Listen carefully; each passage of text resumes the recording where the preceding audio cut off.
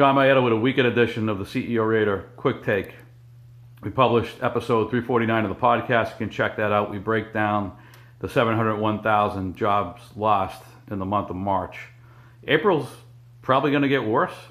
If you look at the March numbers, roughly 60% of the job losses were in food services and basically bars and restaurants. Bars and restaurants accounted for 59% of the jobs lost in March. And so you would think that number is only going to get worse in April, and that in April we could see some of these restaurants and bars default because the CMBS market hasn't been squared away. So my guess, next move is a downtick in terms of job losses, and specifically within the food and beverage sector at the retail level.